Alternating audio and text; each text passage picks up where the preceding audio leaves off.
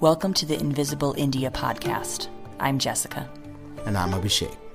We are a cross-cultural couple doing life in India, exploring the lesser-known mysteries of Indian culture, interviewing fascinating figures who have chartered new territories, and sharing life as we raise our multicultural family amongst the complexities of modern Indian life.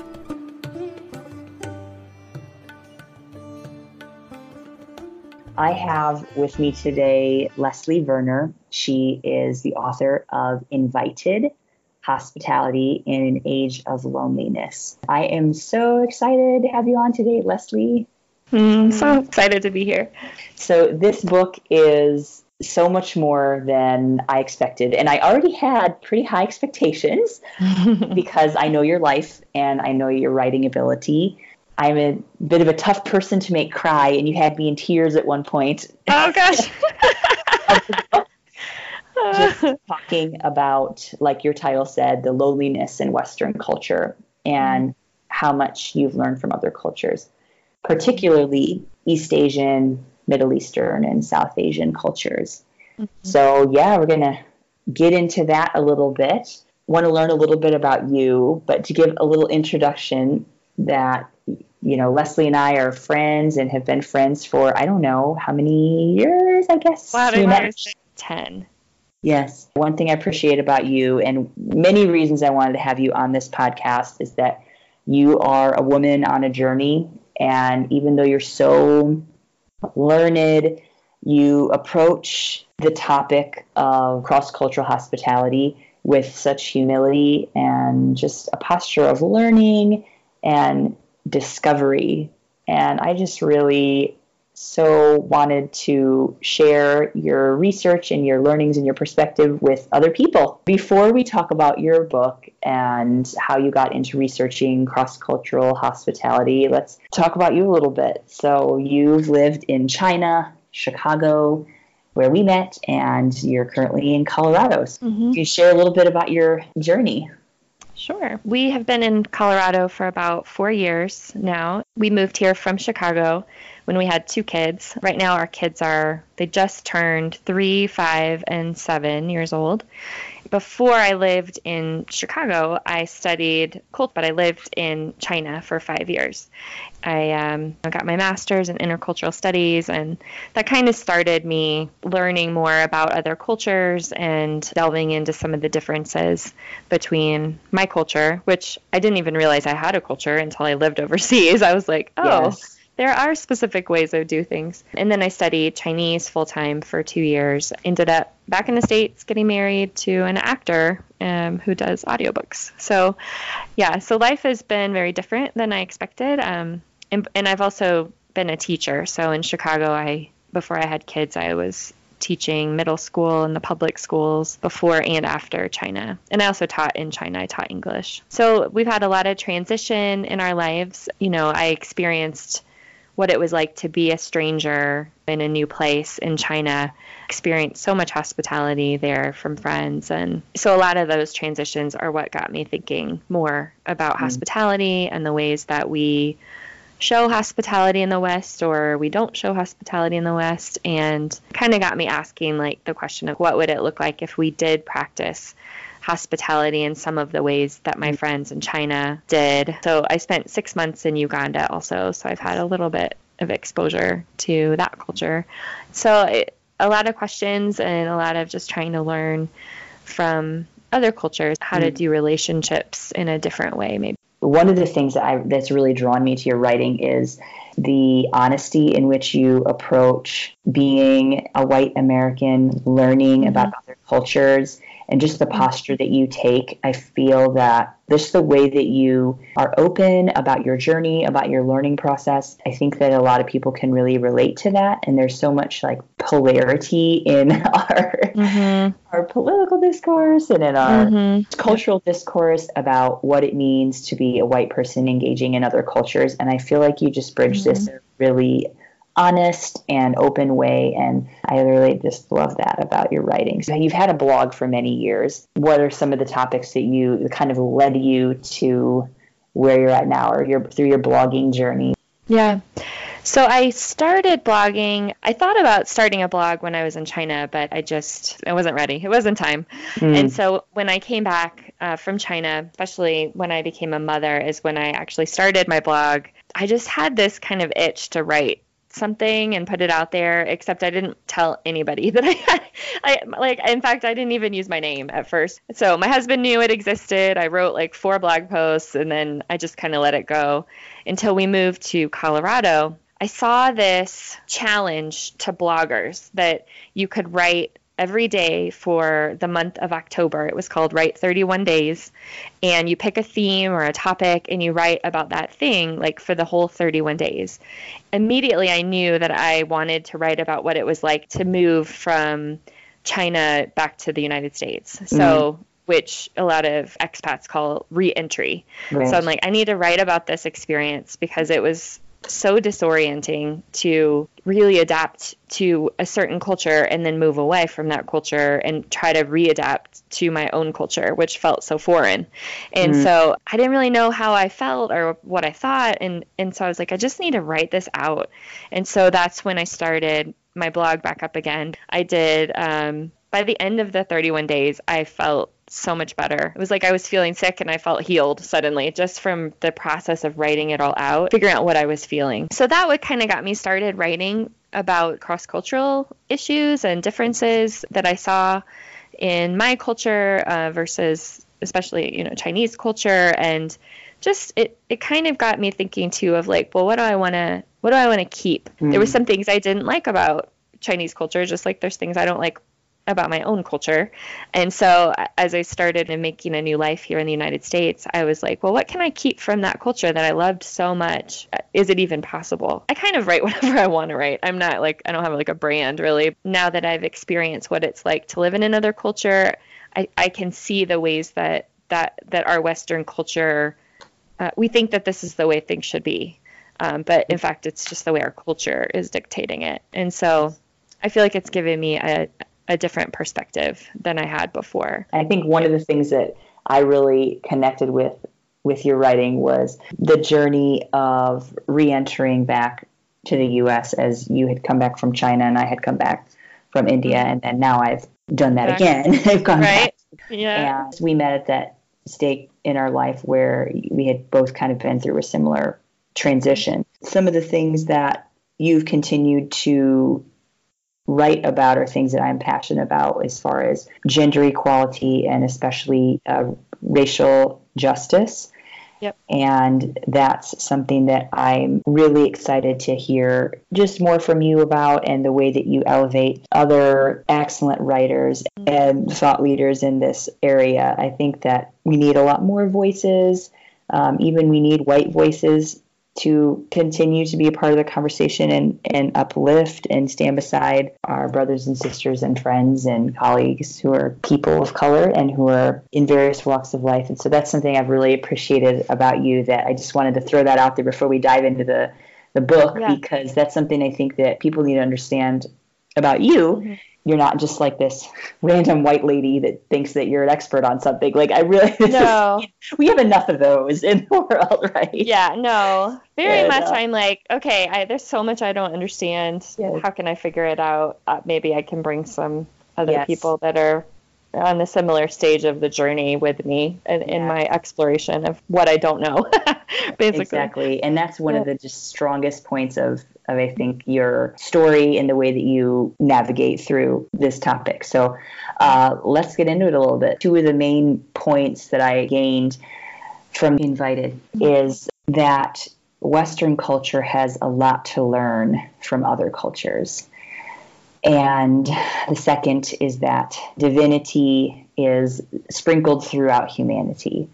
And we can find that in people from all over the world, and we can connect and share with each other. So those are two of the main learnings that I had. And so what was the initial thrust of Invited as you're writing? What's the thesis of the book? So the thesis, I would say, is that we in the West can definitely benefit from studying how other cultures practice hospitality, and also elevate relationships above busyness, and especially value relationships over our tasks. It doesn't mean that I didn't see people in China being busy, because people were certainly very busy. There were plenty of workaholics, and so I saw that too, but it just seems like organically people are more willing to make space for relationship in a way that often we're not in the West. And so I just kind of wanted to explore like what that would look like in our daily lives if we in the West practice some of those ways of showing hospitality that I've seen in other cultures. And especially when it comes to valuing people over tasks, and just making space for not just people, you know, that you meet for coffee, but like also having people in your home, just showing other people around you that they're important and that you have time for them. I think a lot of other cultures just do that so naturally. I think it's kind of like me, who I didn't even realize I had a culture until I left it. I think, you know, my Chinese friends might not have called themselves hospitable, but they were. I mean, it came so naturally.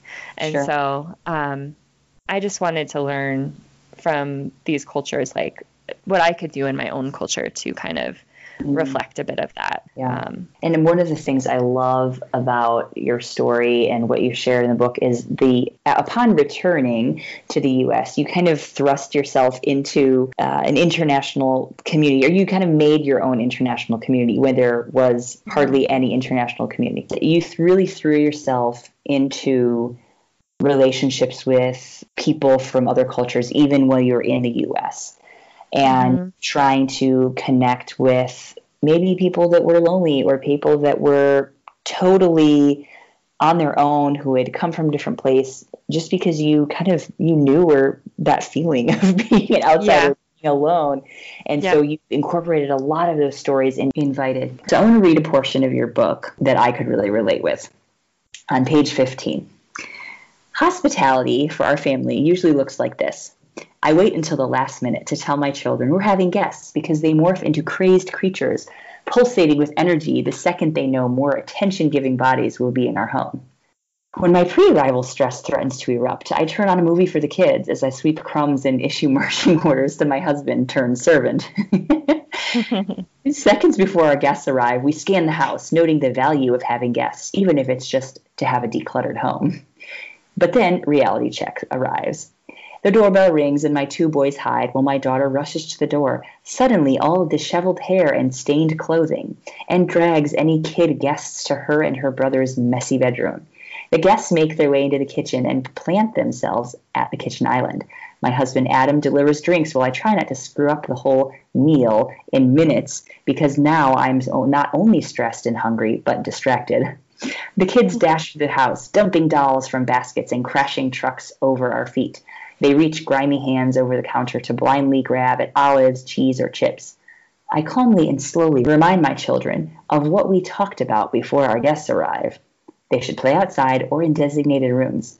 Go there right now, please. They ignore me. I stand there, fingers covered in garlic, knife in hand, and keep smiling at my newly arrived guests. Welcome to our happy home. I can so relate to this, and I feel like a lot of the issues that we have in the West are because we have these unrealistic standards that we want people to think that our lives are perfect. Yep. It was very refreshing to hear that. Well, I wanted to start with that so that people didn't think that hospitality was all beautiful and perfect at my house. Right. Like, crystal glasses and... Yeah, no. I wrote that right after we'd had someone over, so it was very fresh in my mind. So one of the other quotes from your book I want to pull out here is, about 1/3 of U.S. adults aged 45 and older report feeling lonely.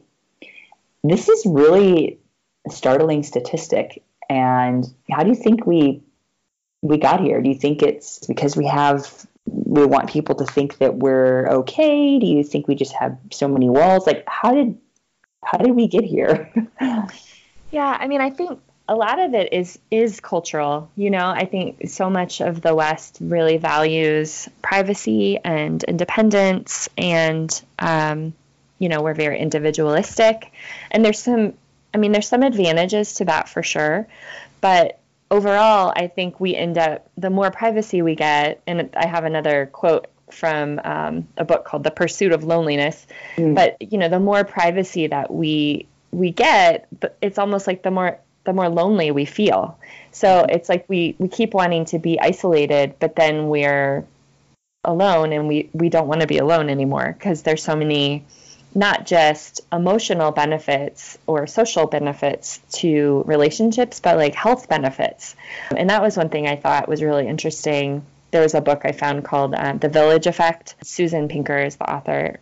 She said that she now schedules time with people into her day just the way she schedules exercise, because of all the health benefits to being with other people. Because studies have shown that people who don't feel lonely and who are in a community actually live longer than people who are isolated. And, there's a lot of, especially adults in the U.S., as we get older and maybe, our kids go to college and leave. Usually we live different places from our families. Right. And then if a spouse dies, like often there's these adults living all by themselves. I think that's even before people go into a home where that at least has a little bit of community, but I think there's a lot of adults living just all by themselves. But so I think a lot of it's cultural. So, there's these advantages, and we want a private house, and we want, our own everything. But then the downsides of that is that we are lonely and we're isolated, and we take ourselves out of community.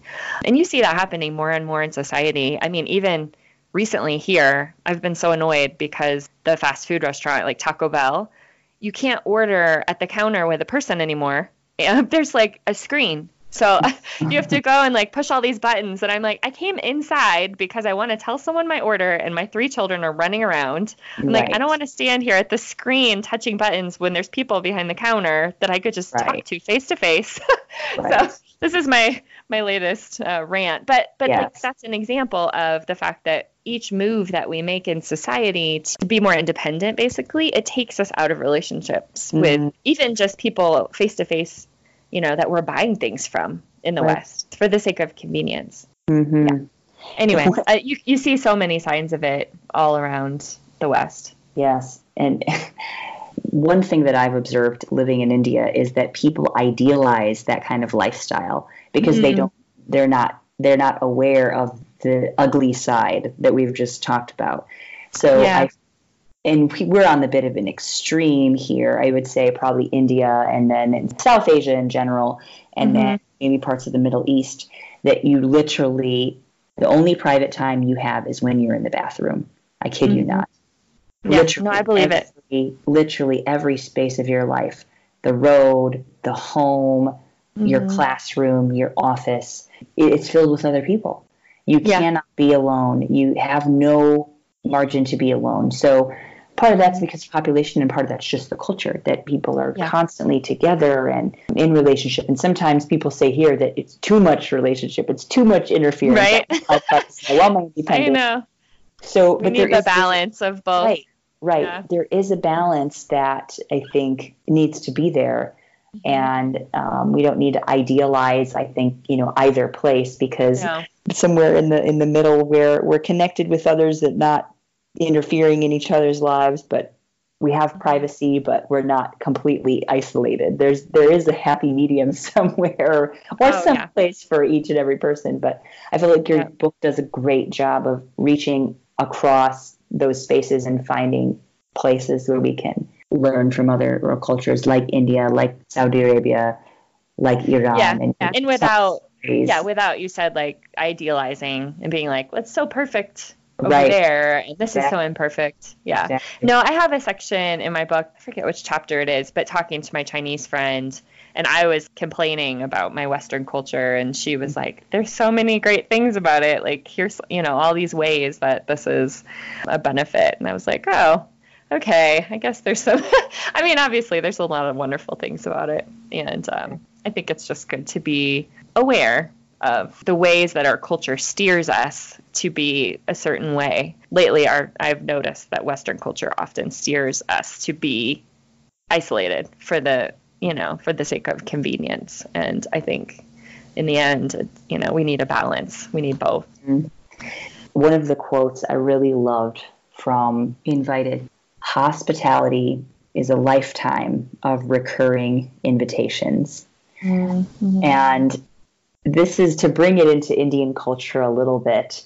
We have many sayings in Hindi, which are, aate rehna, please, keep coming. Kabhi bhi aana, come anytime. Aate rahiye, it's the same thing, please just keep coming and continually come. And people really mean it too. I mean, it's not that, you can tell the difference between someone's fake, come over, and then the real, please come. And you can tell the difference once you're kind of enculturated with the nuances a bit. But one of the things that you included in your book is the very famous Sanskrit saying is guest is God. Atithi Devo Bhava. This is changing in India as people are kind of tumbling towards individualism. And what this is basically saying is, guest is God. Anything that a guest wants, you make it happen. And you kind of circle your life around the guest. So it means, there's a high priority of having guests. And I think this is one of the most beautiful things about Indian life and Indian culture is that real desire and joy that people have from having guests over. It's almost like, even if you're really bothering somebody, a lot of times they won't say anything. They'll drop whatever they're doing to accommodate you. And are you busy? No, I'm not busy. I'm not. But you have to dig a little bit to see that they're actually busy. So one of the things I was so guilty for when I was new was I would sit for hours and just drink tea with people, but they had other things they needed. They really had other things they needed to do. But they would be, oh no, sit a little longer. And I'm thinking, okay, sure, I don't want to be rude, but really they were just saying that because it's rude to push a guest out of your door, right? So. Yeah, China was the same way. Yes, and I loved you've had many international students that lived with you from a range of a couple of months to, I don't know, a few years? We're actually on our third, and she's been with us for over a year. Okay. And then she's from Ghana. And then we had a woman live with us from India, actually, for 6 months. Yes. And then we had a girl also a woman from Saudi Arabia for almost a year, but we had her, we got to know her really well because she was in the States for maybe 4 years, but she was studying at some different places. Yeah, so we've had guests live with us, which is a totally different feel than just inviting someone, no matter what, even if they were American living with us, it's really different. Definitely. So, one of the stories I want to share from your book is with your daughter and your Indian house guest that you had with you. And you shared a story about how your guest would do her prayers and have her puja in the morning, and that your daughter would sit with her and learn how to do Om, And that's just one of my favorite moments about you. First of all, that, this is so typical because Indian people love to share culture and invite other people to experience Indian culture. Very open, which I think is why yoga has become so popular and a lot of kirtan and different expressions of Indian spirituality have become so popular because Indian people are really open with other people adopting. That's a good point. And so I would love to hear just some of your other experiences, if you could share with having your Indian guests, some of the things that you learned and some of the things your family learned from having her. I feel like the most memories I have are when her parents came over. Because she was very busy. She was a graduate student, and but we did see her occasionally. But especially when her parents came, it was their first time even going on an airplane, and they came and stayed for. They stayed here for a month, but we were out of town for 2 weeks of it. So we got to know them for about 2 weeks, and they had us call them Baba and Ai. Okay. Yeah, and they're from Maharashtra, from Mumbai? Yeah, that area. Yeah. Okay. So anyway, it was fun to like have my kids get to know them, and they brought us books about what was Birbal and Akbar, and so they brought all these books, and but we ate at different times though, so that was hard because Yes. like so my kids wake up at 6 in the morning and they Yes. eat breakfast at 7 in the morning, Right. and then they go to school at 8:30, and then we eat lunch at about noon, and then dinner at about 5:30 p.m. And Yes. so I'm sure you know all this, but Yes. I ate breakfast at like 9:30, and then lunch at 2, and then dinner. Like they were eating dinner as we were going to sleep at night. Yeah. Like my husband and I were in bed at 9 o'clock, and they were eating dinner. So it was challenging at first because I was like, how are we ever going to spend time with them? Because our meals are all different times. But I have little kids, so it was hard to just change our schedule quickly. And they had never been here, so it was they weren't really ready to change their schedule either. Right. So one of the things you can hold on to are your food habits and your food timing when everything is so different. At least True. what you can control in your house is something. True. Continue. Yeah. So anyway, so that was hard because I wanted to spend time with them. And so like the second week they were here, finally I was like, you know what? I just need to invite them into our life. I invited them, and I talk about this in the book, to a little hiking place. And so they came with us, and their daughter was in school. So that was the other thing too. She didn't tell us they were coming, but she was going to be busy every day. And they didn't have a car. So like her parents were just here. And so finally, we invited them to go with us, and, it was so wonderful. Like we sat by a river, and they told us, he told us about his childhood growing up swimming in the river, and, he kind of did everything that my children did, like kind of helped my son climb a tree, and then threw rocks with my other son, and then took off his shoes and socks and walked in the water with my daughter. And anyway, it was just a good reminder that a lot of times hospitality is just inviting people into what you're already doing.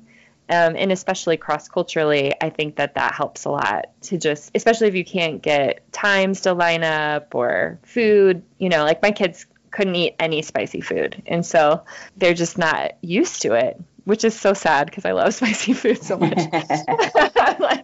I need to start training them. But for me, that was a reminder, like any cultural situation, like to just invite someone along into what your family or what you are already doing. And it's usually wonderful for someone else to experience the novelty of a new experience. So that it was fun. And they did cook us a meal. I mean, and that's been my experience. People will come and stay with me, and then they'll cook me a meal in my own home. Yes, nice. So I'm like, okay.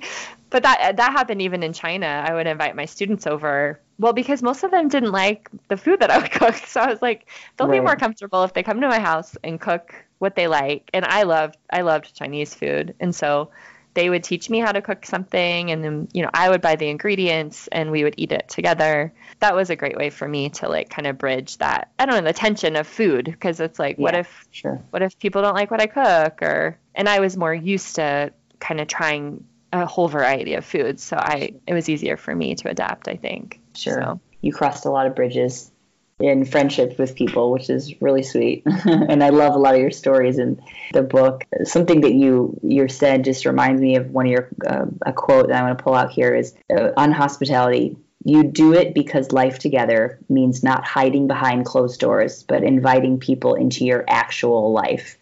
And I just love that. There was another story about you inviting a bunch of Saudi Arabian women over to carve pumpkins into your home. And it was just, this is the one that made me cry, because most of these had never been invited to an American's home. It just was really touching to see that how such a small gesture could bring so much joy to someone that had maybe been there for a long time and no one had reached out to them in any way, just to even have a conversation or open a door to form a friendship. So that's really one of my favorite points of the book. Yeah, well, and I think having been a stranger yourself in another culture, you've seen that value of being invited in. I think along with that story, I said something. There was a time I visited a student in her home. I was just thanking them so much for their hospitality. And her dad said to me, well, if I went to your country, I know you would do the same for me. And I was, I think, I mean, I would, because I've experienced that, but the average American maybe would not, because most of us have not been a stranger in that way, like in another culture where you can't even read a sign, where you don't know where to buy a tomato. Like, I mean, and so I think it gives you an empathy for others and for people visiting your own country when you have been a stranger yourself in another place. So I think the people that are doing the inviting here are usually people who have been somewhere else and they know what it's like to not know anything about your, I mean, not that you don't know anything, but you don't know how to live your basic daily life and the struggle of that, especially at the beginning. So we've identified, a lot of the ways that Western culture really struggles with loneliness, and how do we kind of put people as a priority. So do you have any kind of practical tips of things that we can learn from other cultures? How can we bring some of these values into our Western culture? Yeah. I mean, I think for me, I've been most challenged to not be so busy and to prioritize people. Actually, lately, I don't talk about this in the book, but lately I've been thinking about my time in terms of like I'm holding a deck of cards, like not the whole deck, but like my hand if I'm playing a card game. And if I pick up a card, then I have to, usually in most games, you have to put down a card. You have to discard a card. And so that's my time. And so if I pick up maybe like piano lessons for my son or an activity, I have to put down a card. And usually the card that I put down is free time to be hospitable or energy to be hospitable. Recently, my daughter wanted to take ballet lessons. So, we picked up that card. And then what I realized the card we put down was usually we spend that time with neighbors. Like that's when my kids would go down the street and talk, and I would talk to the parents and they would talk to the kids. And I'm like, oh, well, we don't have that time anymore because we're doing this activity. So I think it's just realizing we all have limited time. Like, how do we want to spend that time? Do we want to spend it working more or getting our kids to be the best at something that they probably won't ever do as adults, or do we want to have extra time in our schedule for people and for relationships and for things that have a lot longer lasting effect and influence on our lives and on the lives of our families. So I think every culture actually is struggling with that. I mean, it seems like just reading the headlines around the world, it's not like people are all sitting around drinking tea all the time, every day. I mean, everyone has to work. But I think it's just kind of evaluating how we choose to spend our time and if we're actually choosing people. Are there things in our schedules we can let go of that leave us room to still be hospitable and invite people over without feeling so stressed because it's just another thing to do.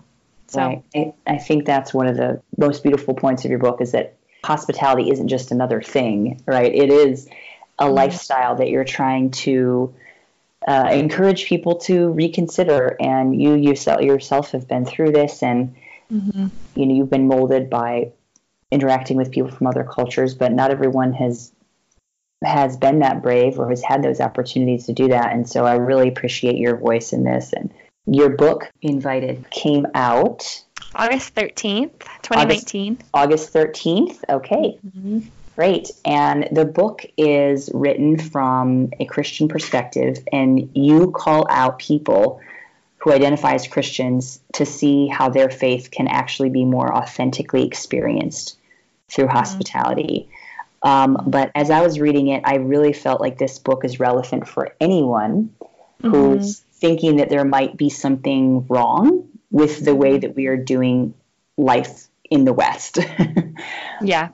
One of the Publishers Weekly reviewed my book and said that they felt like it was for anyone. Yeah, I definitely feel the same way, which is why I wanted to highlight you on my podcast. So yeah, I wanted to highlight you on our podcast. So So where can people find your book and where can they learn more about you? Yeah. My blog is called Scraping Raisins. Like you're scraping raisins out of the bottom of the box. That's okay. the title, scrapingraisins.com. All my social media links are on there, and I have a contact form. And if they sign up for my newsletter, I'll send them chapter 1 of my book for free. Yeah, my book is, on Amazon, Barnes & Noble, anywhere, online. Or if they're in the States, they can order it from their independent bookstore. It's around, so it's pretty easy to find. Yes. Well, I hope that many people will pick up Invited and learn more about what you do. You write about such important topics. You write about so many things that are close to my heart. So I'm passionate to get the message out there. Just really, I think that you have a unique voice, and I just really appreciate you being on the podcast and talking with us. Really thankful for who you are and what you're doing and your vision, time that you take to express that vision really sensitively and lovingly. Well, thank you. Yeah, it's fun to talk. This is my first kind of cross-cultural podcast. Okay. So it's fun to kind of talk about some of those elements of the book that with a host that understands it because you live there. So you live it out yourself. So thank you for having me on. Yeah. Well, thank you so much, Leslie. And so for anyone that wants to pick up Invited, you know where to find it, and follow Leslie on social media. She has a lot of wonderful topics that she discusses for everywhere from parenting to matters of faith and conflicts of faith, evolving faith, cross-cultural issues, being white in a multicultural world, learning about white privilege. I mean, she covers so many different topics. So go ahead and check out scrapingraisins.com, and I'll put it in the show notes too. And thanks again for listening. If you enjoyed this, go ahead and write us on social media. If you really enjoyed it, you could always write a review to help other people to find our podcast. Thanks so much.